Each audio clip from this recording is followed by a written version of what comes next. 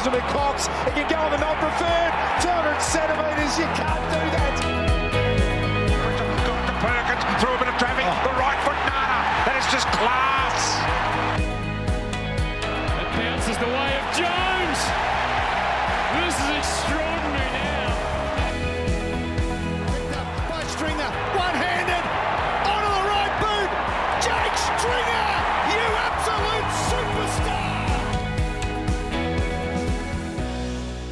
Welcome back to the Lunchtime Catch Up podcast. The Lunchtime Catch Up podcast is two blokes that have known each other forever who catch up most days in the Melbourne CBD for lunch to talk everything Essendon Footy Club. My name is Grant and with me is Scott. Hello everyone, good to be back. We should actually catch up again in the CBD. It's been like 2 years, but just realised. Well, it's spoiling the allure of the podcast. Sorry.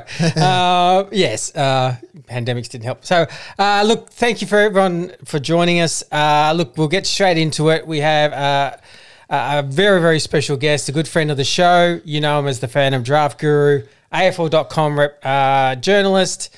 I think probably the best journalist going around if you want to get something accurate and reported well. So, Cal Twomey, welcome to the show. Thank you, guys. It's good to be back. Hard act to follow with Mason Redmond, but we'll try our best today. But look, it's been a big few weeks and there's a big few more weeks to come with all eyes from a Bombers perspective, I'm sure, clearly on number 4 pick, but I don't want any questions about number 4 tonight. So, Okay. Yeah. Nah. Well, that's number 4 pick is a beacon of hope, so that's good. Look, Absolutely. whether you like it or not, the word Davey's going to be mentioned and the word 4 is going to be mentioned. So that's a given. Hey, but because we had Mason Redmond, we were scheduled to actually do a trade week wrap up show, but at the last minute, suddenly Mason Redmond became available, and we're obviously not going to say no to that. So we can finally talk about trade week and who better than with Cal Twomey. I guess just in a general sense, not including Essendon, just in a general sense, how do you see trade week went? Who were the winners and who probably didn't do as well? Yeah, I mean, I think it was massive, and that's a little bit of built up money and availability for players to move clubs after a couple of years where it's been a little bit harder to do that with less funds, I guess, from club perspectives. TPPs are really full over the past couple of years. So 36 players move clubs. That's 2 teams worth, two first 18s worth of players who changed teams, which is pretty amazing. It's not quite a record, but it was pretty close. So, I mean, the rich got richer. We've all heard about that, but Richmond and Geelong, I think, were 2 of the bigger winners. We know about Geelong's trade period. They somehow end up with a couple of gun 20-year-olds as well as pick 7 and a 24-year-old who's a good player as well in Jack Bowes and Richmond in for the here and now and the future. Look, I think Jacob Hopper and Tim Taranto are stars. And then Brisbane, of course, targeted Josh Dunkley. They pick up Jack Gunston late as a easy signing to add to their forward half. And then they get 2 of the best players in the land in the draft eyes of Will Ashcroft and Jasper Fletcher. So those 3 clubs I thought were 3 of the better ones who made the best of their strength, I guess. You want to be a club that players want to go to. So that leads to, I guess, Essendon Football Club and their experiences through the trade period and what was achieved. Do you think... with all the noise around the club, obviously Brad Scott, very late appointment, literally on trade week, and we all heard the external noise and everything like that. How much do you think that plays into trade week against competing to other clubs? I don't think it has a significant effect on clubs at that time of the year or Essendon at that time of its proceedings as well, because I do think that the trade period over a couple of weeks there is a culmination of a lot of months worth of work and build up, and although not ideal to have the month or so without a senior coach in that period, and of course the CEO situation, although not ideal, I don't also think that it had too much of a bearing on the targets that may have been keen but otherwise weren't able to join because of these leadership positions that weren't filled at that point. And there's examples of that through the year that, Essendon had interest in Josh Dunkley and Jacob Hopper and Tim Taranto and Isaac Rankin. And these four guys that, amongst others, the four guys that left to their own clubs to join others. But ultimately, those decisions were largely made well before the upheaval that started to turn around Essendon at that end of the season. So, look, I think the bigger factor in it, for the best part, has just been a lack of performance over a number of years. I mean, we talk about those, most of those players in that bracket, and Richmond snags Hopper and Taranto on the back of 3 premierships and an under finals campaign and a known product, I guess you could say, a known entity. Dunkley goes to join Brisbane, who have made the prelims 3 out of the last 4 years or whatever it is, and have been contending there for a while. And Rankin's a little bit different in that he was going back home to South Australia. So, yeah, I don't think it had a huge bearing on what the Bombers were able to do and what they otherwise would have been able to do if they had the same coach in place for a little bit. Obviously, they were in play a little bit for the Jack Bows. Well, they were in play for the Jack Bows. And, I think that, Brad Scott moved really quickly to get in front of Jack Bows as soon as he could and was appointed, and he did that tour. But ultimately, Bows chose the club that he felt had been there the longest for him. And he was buoyed by what Geelong offered. And also, it's hard to argue against Geelong's success. It's hard to see them. It's hard to see them not being a really good team and challenging for a number of years. They've just won 1 premiership, but they've been there for 10 years, and that's opposed to what Essendon's of course foreseen over 18 years. So I don't have it as a huge deficiency in terms of what the Bombers were able to do, but of course it doesn't help. You wrote an article, and just on I noticed in a last minute paragraph towards the end, you discussed an Essendon proposal to the Suns.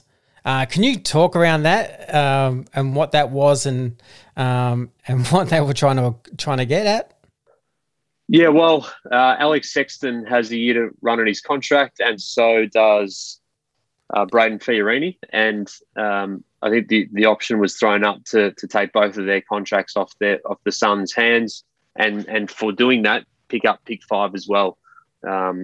Similar to what the Bows deal would have been, I guess you could say, which of course included pick 7. Now, the Suns, in putting up pick 7, always knew they're probably going to get pick 5 in for Isaac Rankin. So that was probably part of their willingness to throw up pick 7 to create that marketplace for Bows. Yeah. And that's that wasn't going to be sort of part of their interest as well. And the Bows money was different in that it was 2 years of his $800 plus $1,000 salary, whereas these guys only have 1 year to go. So in terms of absorbing their salary or spreading things out for Fiorini and Sexton, it's a little bit different than the Bows one, which is over 2 years and at a very high rate. So that was where that was thrown up. But Essendon threw that up, and obviously the Suns weren't keen to offload Big 5 and those 2 players. Okay. Now, sorry.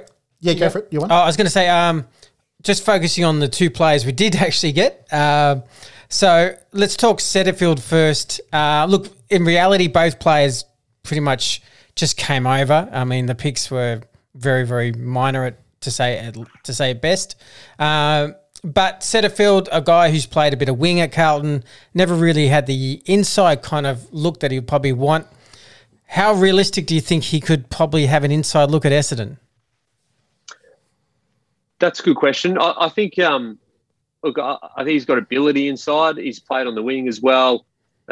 He does add a different dimension to what Essendon's midfield group will look like, and it's a bit of third time lucky as well for Essendon and Setterfield. They were looking at him in the draft, of course, in 2016, where he was pick 5, and Andy obviously joined the club at pick 1. And then a couple of years later, we're probably second behind Carlton in trying to lure him back down from the Giants, where he had a knee reconstruction and probably wasn't the most well-known player. But I think given his height and inside work, there is an opportunity for him to make a spot his own. And I like that addition. I thought that he was worth grabbing and trying to see if he can add something to that midfield, because I think he's got ability. And we saw a bit of that in the VFL finals as well late in the year, and a bit of his form there as well. But probably was just in a midfield that at Carlton does have the insiders, the bigger insiders, a couple of them as well, probably didn't have as much room to move or play in that area of the ground. So I thought that was, given the price paid, a nice asset to bring in. Yep, I agree. Wiedemann, look, I won't say I'm a massive rep to how he's gone so far. When I watch him for Melbourne, I'm hoping he does a bit of a Peter Wright, because Peter Wright, came into Essendon with a lot of flaws, and he worked really hard on contested marking and judging of the flight and just doing things like that.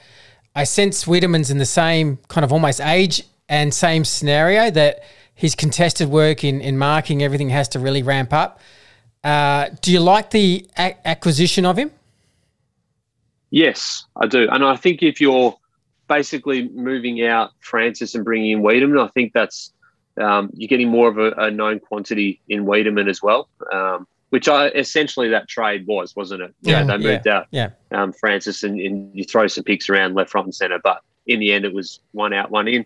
And I think what Wiedemann could provide as well is some defensive backup as well, potentially as a defender, which I think might be some of the appeal there too, to play at both ends. Francis across his time at Essendon probably felt or looked most comfortable as a backman, but where he wanted to play. But then again, he sort of got pushed out of those roles and overtaken by a few others at different stages over the past 18 to 24 months. So I think Sam Wiedemann's worth the go. Yeah, I agree. And I believe that, I guess there's got to be some question marks about Harrison Jones's durability too at this point of his career. Unfortunately, I think we all want to see Harry play 22 games next year and kick 40 goals, but he's still developing and growing into his body and copping those hits and had so many recurrences with that ankle and foot issue over the preseason last year. So fingers crossed we do get a good summer out of Harry Jones and then see him play 20-odd games next year. But I think from that perspective, it's good to have another one alongside Peter Wright to help out there. Absolutely. So Wiedemann and Setterfield come in. We've got pick number 4 in the draft. We basically got Setterfield and Wiedemann for, like you mentioned, not awful much. And with Essendon's, like you said, sort of war chest of money being larger than most, do you reckon Dodoro and the Essendon Footy Club's done? In terms of pick movement, I'm interested to see if they do try and move up the board from 22, because I feel like and it'll be 23 by the time, or 24 even by the time a bid or two comes in for Fletcher and Ashcroft at the Lions.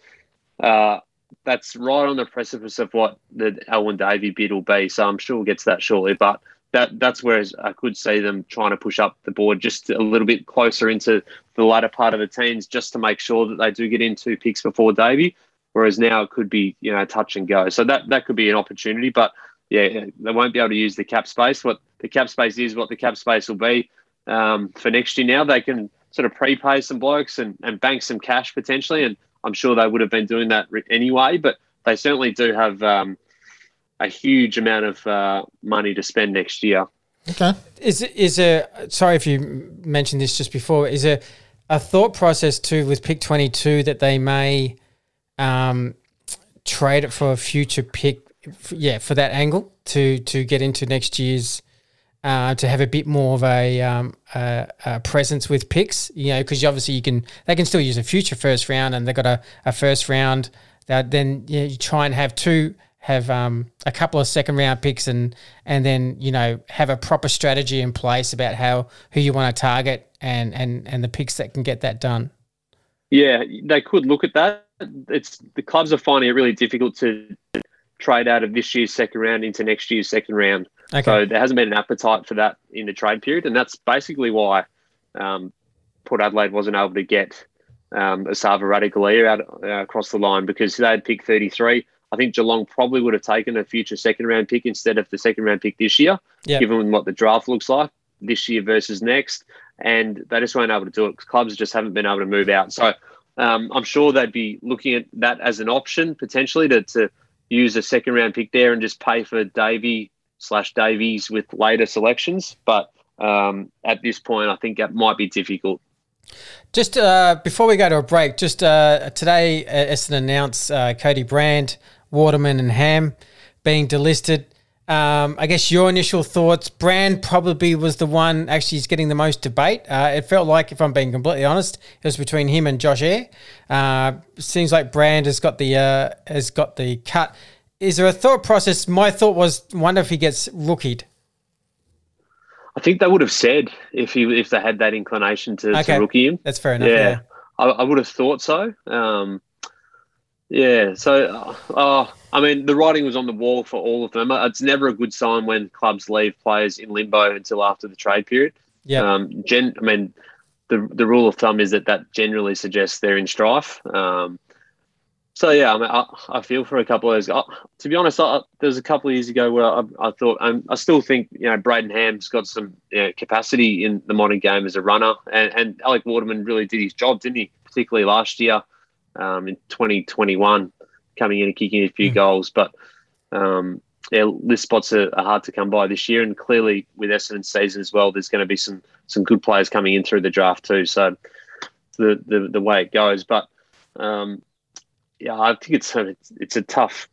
It's probably a little bit tough for any of these players across the competition being cut after 2 years, given a lot of these guys, one, come in after 2020, which was ruled out essentially all year from a Victorian perspective, like Cody Brand's season would have, and Josh Eyre for that matter. And then 2021, they spent their first year on the road, in and out of hubs, in and out of VFL, basically no state league footy, all those type of things. So, yeah, it's a tough initiation for a couple of these players. And there's a couple of Collingwood as well who've been cut this week as well from that 2020 crop. So, yeah, it's a challenging sort of initiation for those guys, I think. Is it your understanding that Waller's most likely going to Fremantle? Fremantle seem pretty confident on him.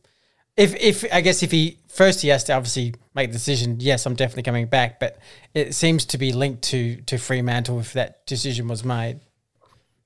I think just a lot to play out on the Waller front. Yeah, I'm not going to be anticipating one way or another on that one. I think, yeah, I mean, he's been out training. This has been sort of known pretty early on after, he retired that he could look at a return as well. At one point, he said he wasn't keen on it, but I think clearly it was always part of the idea down the track for a possibility. So where that ends up is still a long way off, I think. So, look, we'll go to a quick break and we'll come back and talk about the draft.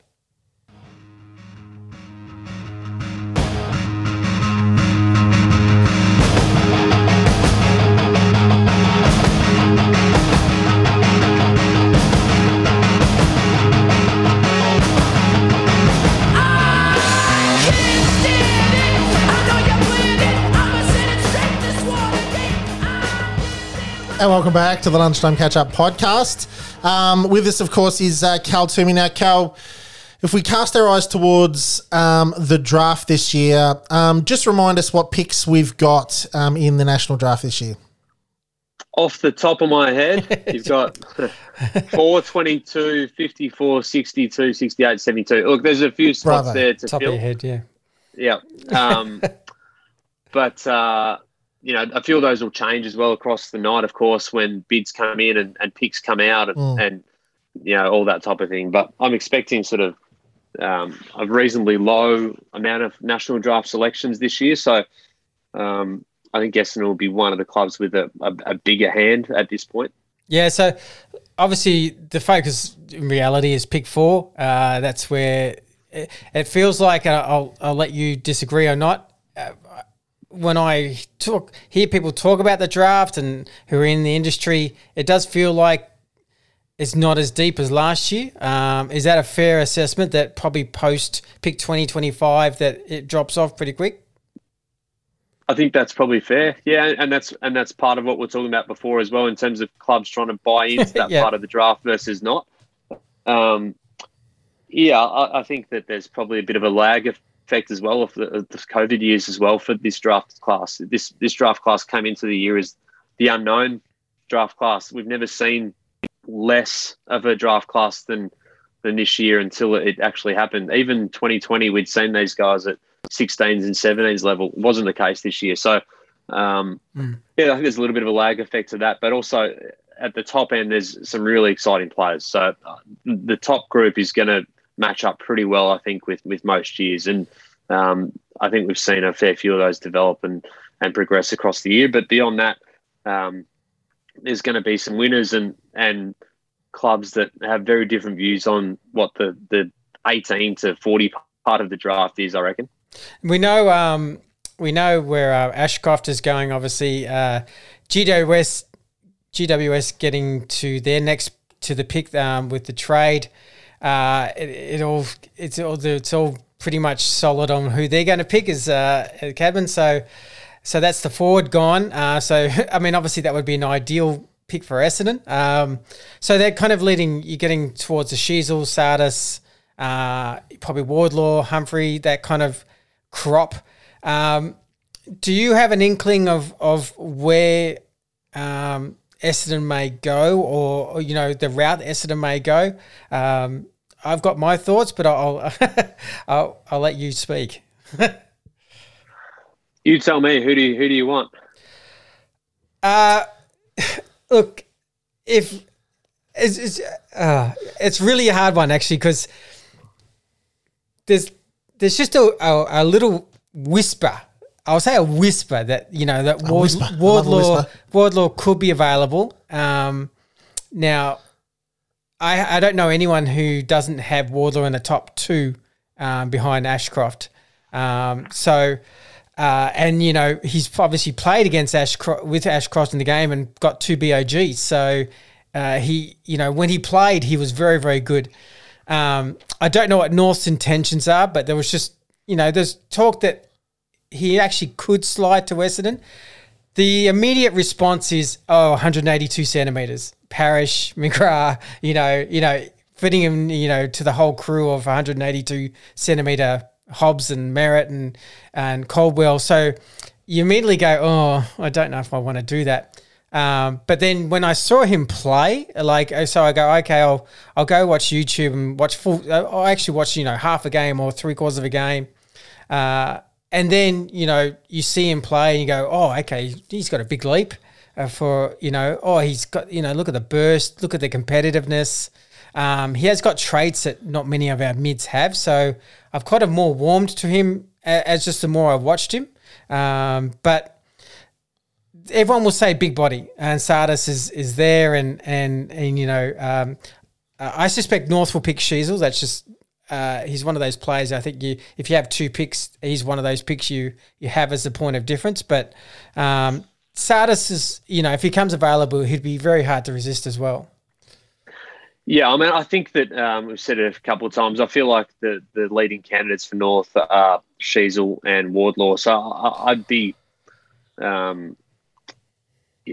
think they're the leading candidates there. But Wardlaw is a different type, as you say. He's different. I know he's the same height, but he's very different to those other guys already in Essendon's midfield. He jumps, he kicks goals more, he fends off. He's just a different player. So you're right, the height's one thing, but he's also just a very different player to what those other guys who are already in there. Sardis is a terrific player. Some of his best games this year have been outstanding, really. It's easy to forget a little bit because he missed a key part of the middle of the season with a foot injury, but what he produced at the start of the season for the Oakley Chargers was pure inside-outside midfield stuff. Yeah. 40 touches a couple of games, 8 clearances, those type of games. It's dominant stuff, and you can go on the outside too. He's going to be a big boy, Elijah. It's his 18th birthday today, so he's one of those 8 sort of later births as well.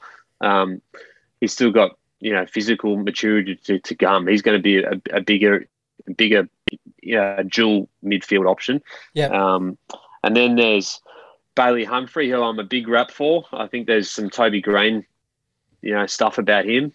He's 185 centimetres and really powerful player. He's strong legs, jumps well, marks above his head, kicks goals, just takes a lot of shots at goal. I think he'd be right in the frame as well and should be right in the frame. He's a quality player. I think Ruben Jinbi would be a player that even could go that high. Yep. He's 189 centimetres, aerobic freak, quick, plays mid, big body midfielder, but also can go back as well. He's got some exciting traits. I think we're going to be talking more about him in the next 5 or 6 weeks. And the other one is Mateus Philippou. You know, if you're looking at sort of inside midfielders who can go forward, he's got some traits around that mark as well. So, look, there's a lot of options there, and I feel like all of them have and would bring different capabilities to what Essendon should be looking for at that pick. I got you. Look, it's really interesting what they may do. Obviously, the Davies both in play. One's obviously, around the 15 to 20 mark, it feels like. Jaden just, so like may slip past 40, but some clubs may be really tempted on the vision they've seen. With pick 22, obviously, it makes it very tricky to how this all plays out. And you're right, there could be that kind of trading on the night kind of scenario. Do you think it will get a bid before 22? I think it'd be touch and go. I honestly think it could happen, and I also wouldn't be shocked if it didn't happen, if that makes sense. Sometimes, we've saying this a few times, sometimes the father-sons who aren't right in that top, 8 to 10 can drift a little bit, and same with academy players, can drift a little bit further out. Now, does the club try and hold Essendon accountable to it? Because it wouldn't be out of place for a bid to come before 22, which, as I say, it probably becomes 24 once the two bids on the Brisbane boys are in, which makes it look even more, unlikely that he gets to that point. So that's where Essendon would have a great night if they can get 2 players in before a bid for Alwyn comes.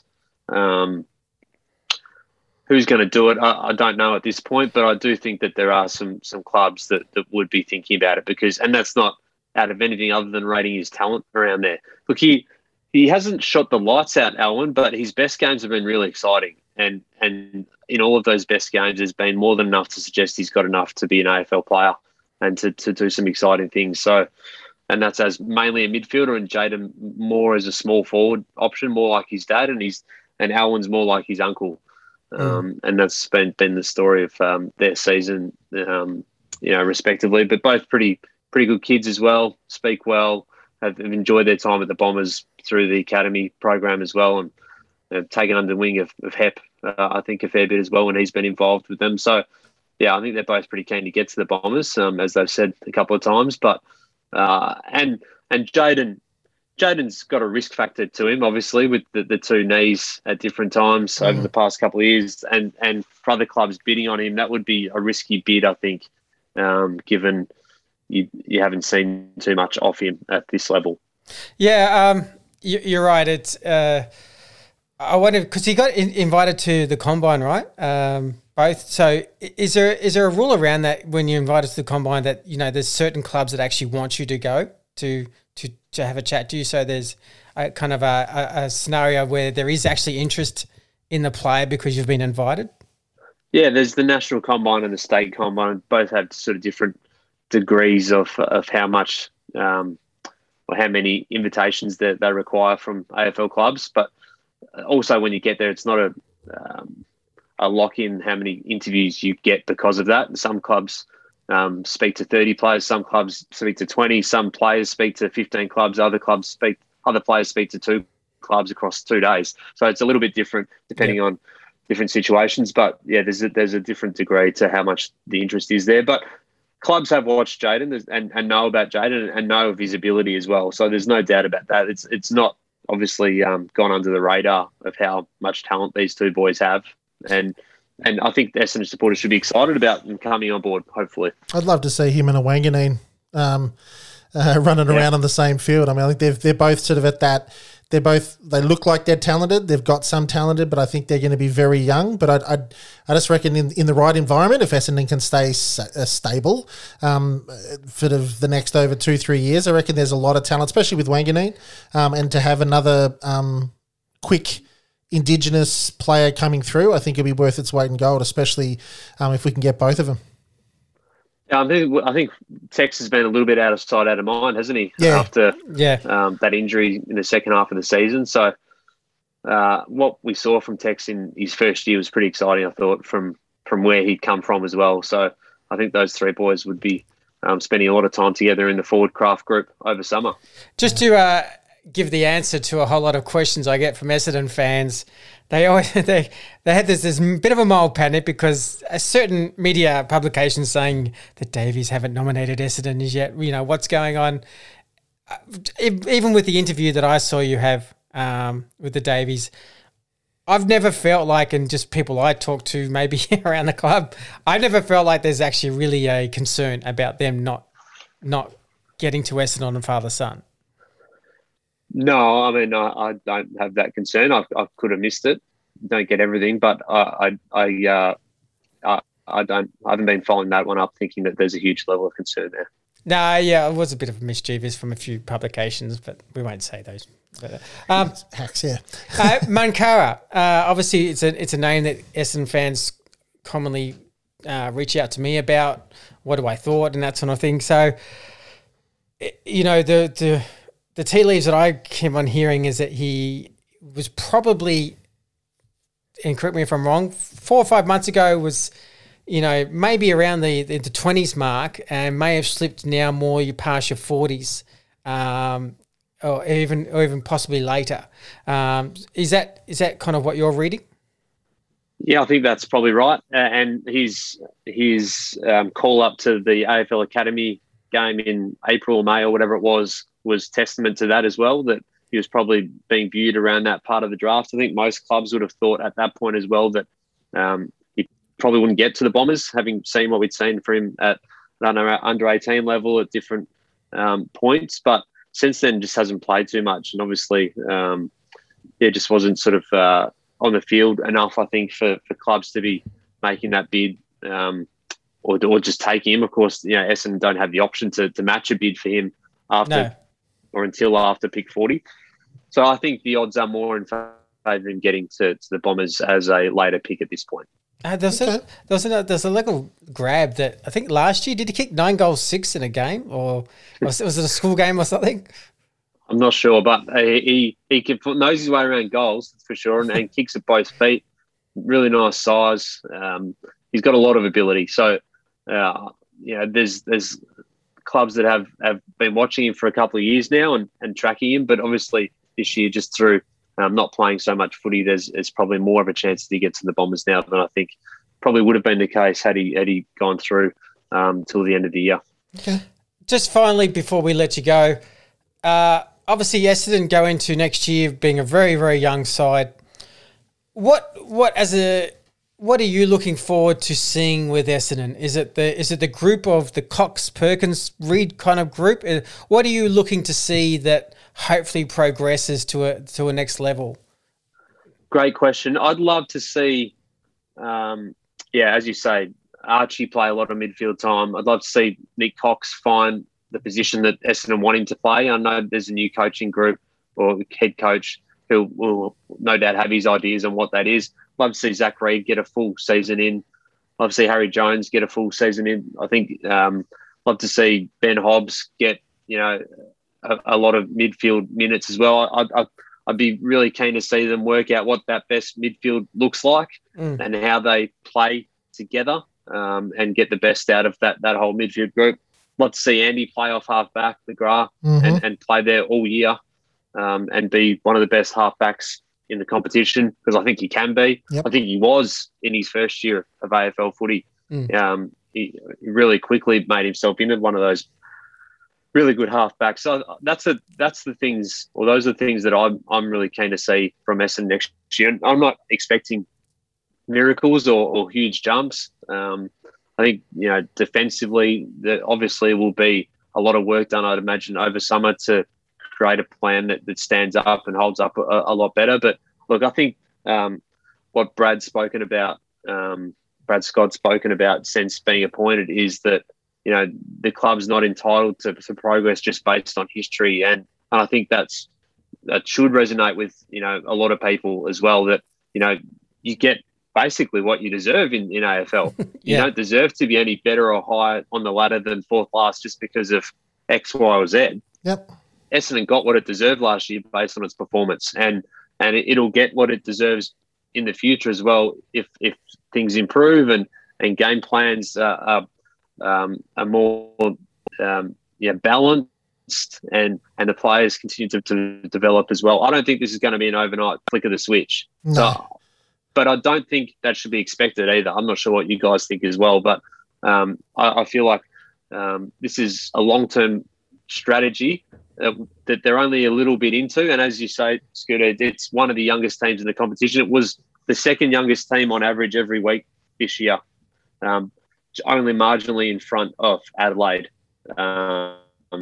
And I'm not sure what the list sort of change up over the summer would mean to that now, but it'd have to be in the bottom couple again still with maybe one 30-year-old on the list or maybe two, but certainly not many at this point.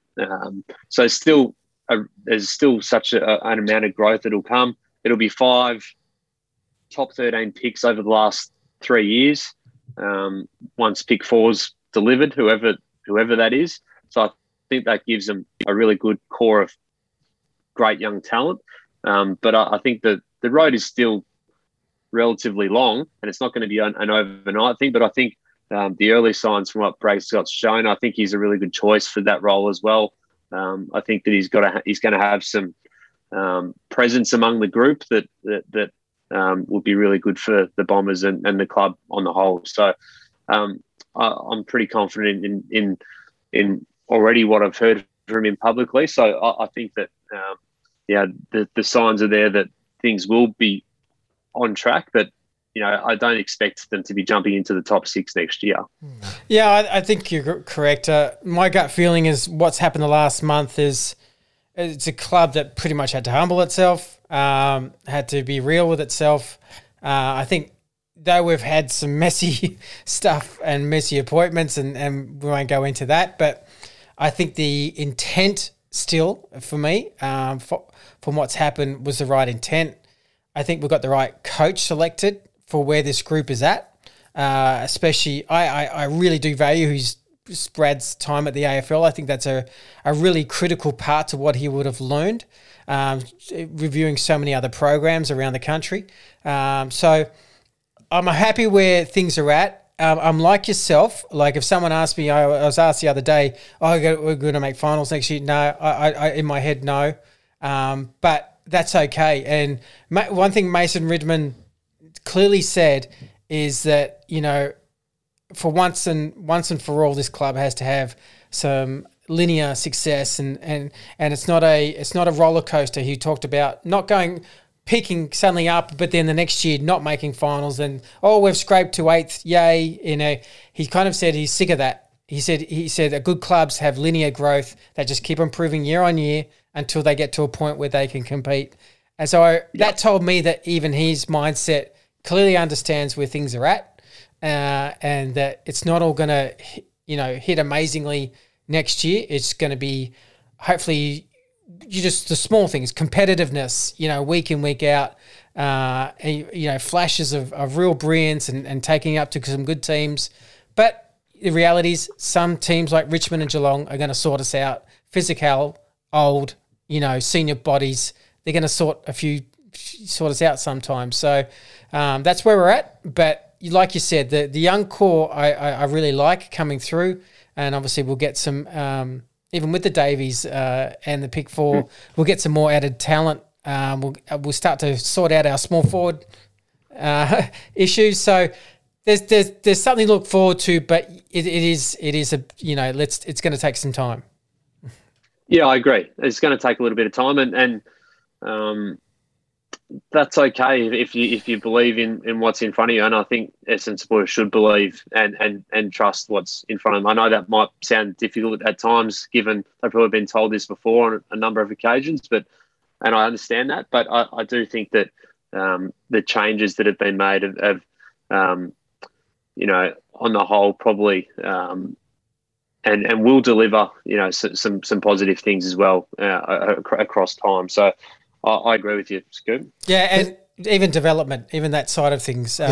It doesn't matter who thought of it and how it was just key that it's actually being done, and just going, the whole message, we're going back to a football club. Football's our business, commercial second, it kind of rings true, but so that's like, okay, we're starting to get back to the right balance of what a football club should be. And I'm hoping good times ahead. Did you have something? No, mate, I just wanted to echo basically. I think I was halfway through that conversation. I went, yep, that's what I was going to say. I think one of the key things for me is this, during this year, when we were playing Ben Hobbs, who's an 18-year-old kid, and we're putting him in situations where we're asking him to win the ball and do really well for us as an 18-year-old first-year player. I didn't agree with it at the beginning. It felt like we brought in Ben Hobbs because we didn't have that big-bodied mid and we needed to get Ben to get the hold of the ball. Well, what it showed you was that if you play kids like that, the talented kids, you play them a lot during a year, they do improve quickly or quicker playing in the ones. It's not always the case in Wanganeen, because someone like Wanganeen came in, he gave little glimpses but potentially needed a bit more time in the twos. What I'm really looking forward to next year is like you said, the development of the kids. We are going to be a really young side, and to see Wanganeen out there, to see potentially the Davies getting a game or two, but to see, like you said, Cal Reid, who's, look, he could be anything. He's a big, tall unit with both feet. Nick Cox, people just forget about that unicorn-like player and stuff. So I'm really looking forward to us just playing the players that are going to be good for us in the future, getting those games into them so that we can determine whether or not we've got the list that's going to take us to another premiership, and we can work on the development of those kids in the seniors, because I said they should be playing in the twos until they're ready to play in the ones, but I'm almost turning it around now and saying, well, you know what, let's get them the experience in the ones whilst we're building a team. He's just nodding his head. Just nodding his head? Okay. I like it a lot. Look, we're gonna wrap it up. Thanks, Cal. Thank you, as always, for joining us. You've got a busy month ahead. When's your Phantom draft expected to land? I actually don't even want to think about it. But it'll land a couple of days before the draft. So the draft's on November 28 and 29, I think it is, really Monday and Tuesday. Yeah. So I think it'll drop a few days before that, but bit of work to go, fair to say, before we have any confidence in what we will be putting out there for those picks. But anyway, there's a bit of a gap this year at least between trade and draft, so a little bit of a lull now to get to work. No problem. Yeah. Thank you, mate. Have a great night, and no doubt we'll talk again sometime soon. Thanks, Cal. Anytime. Thanks for having me on, guys.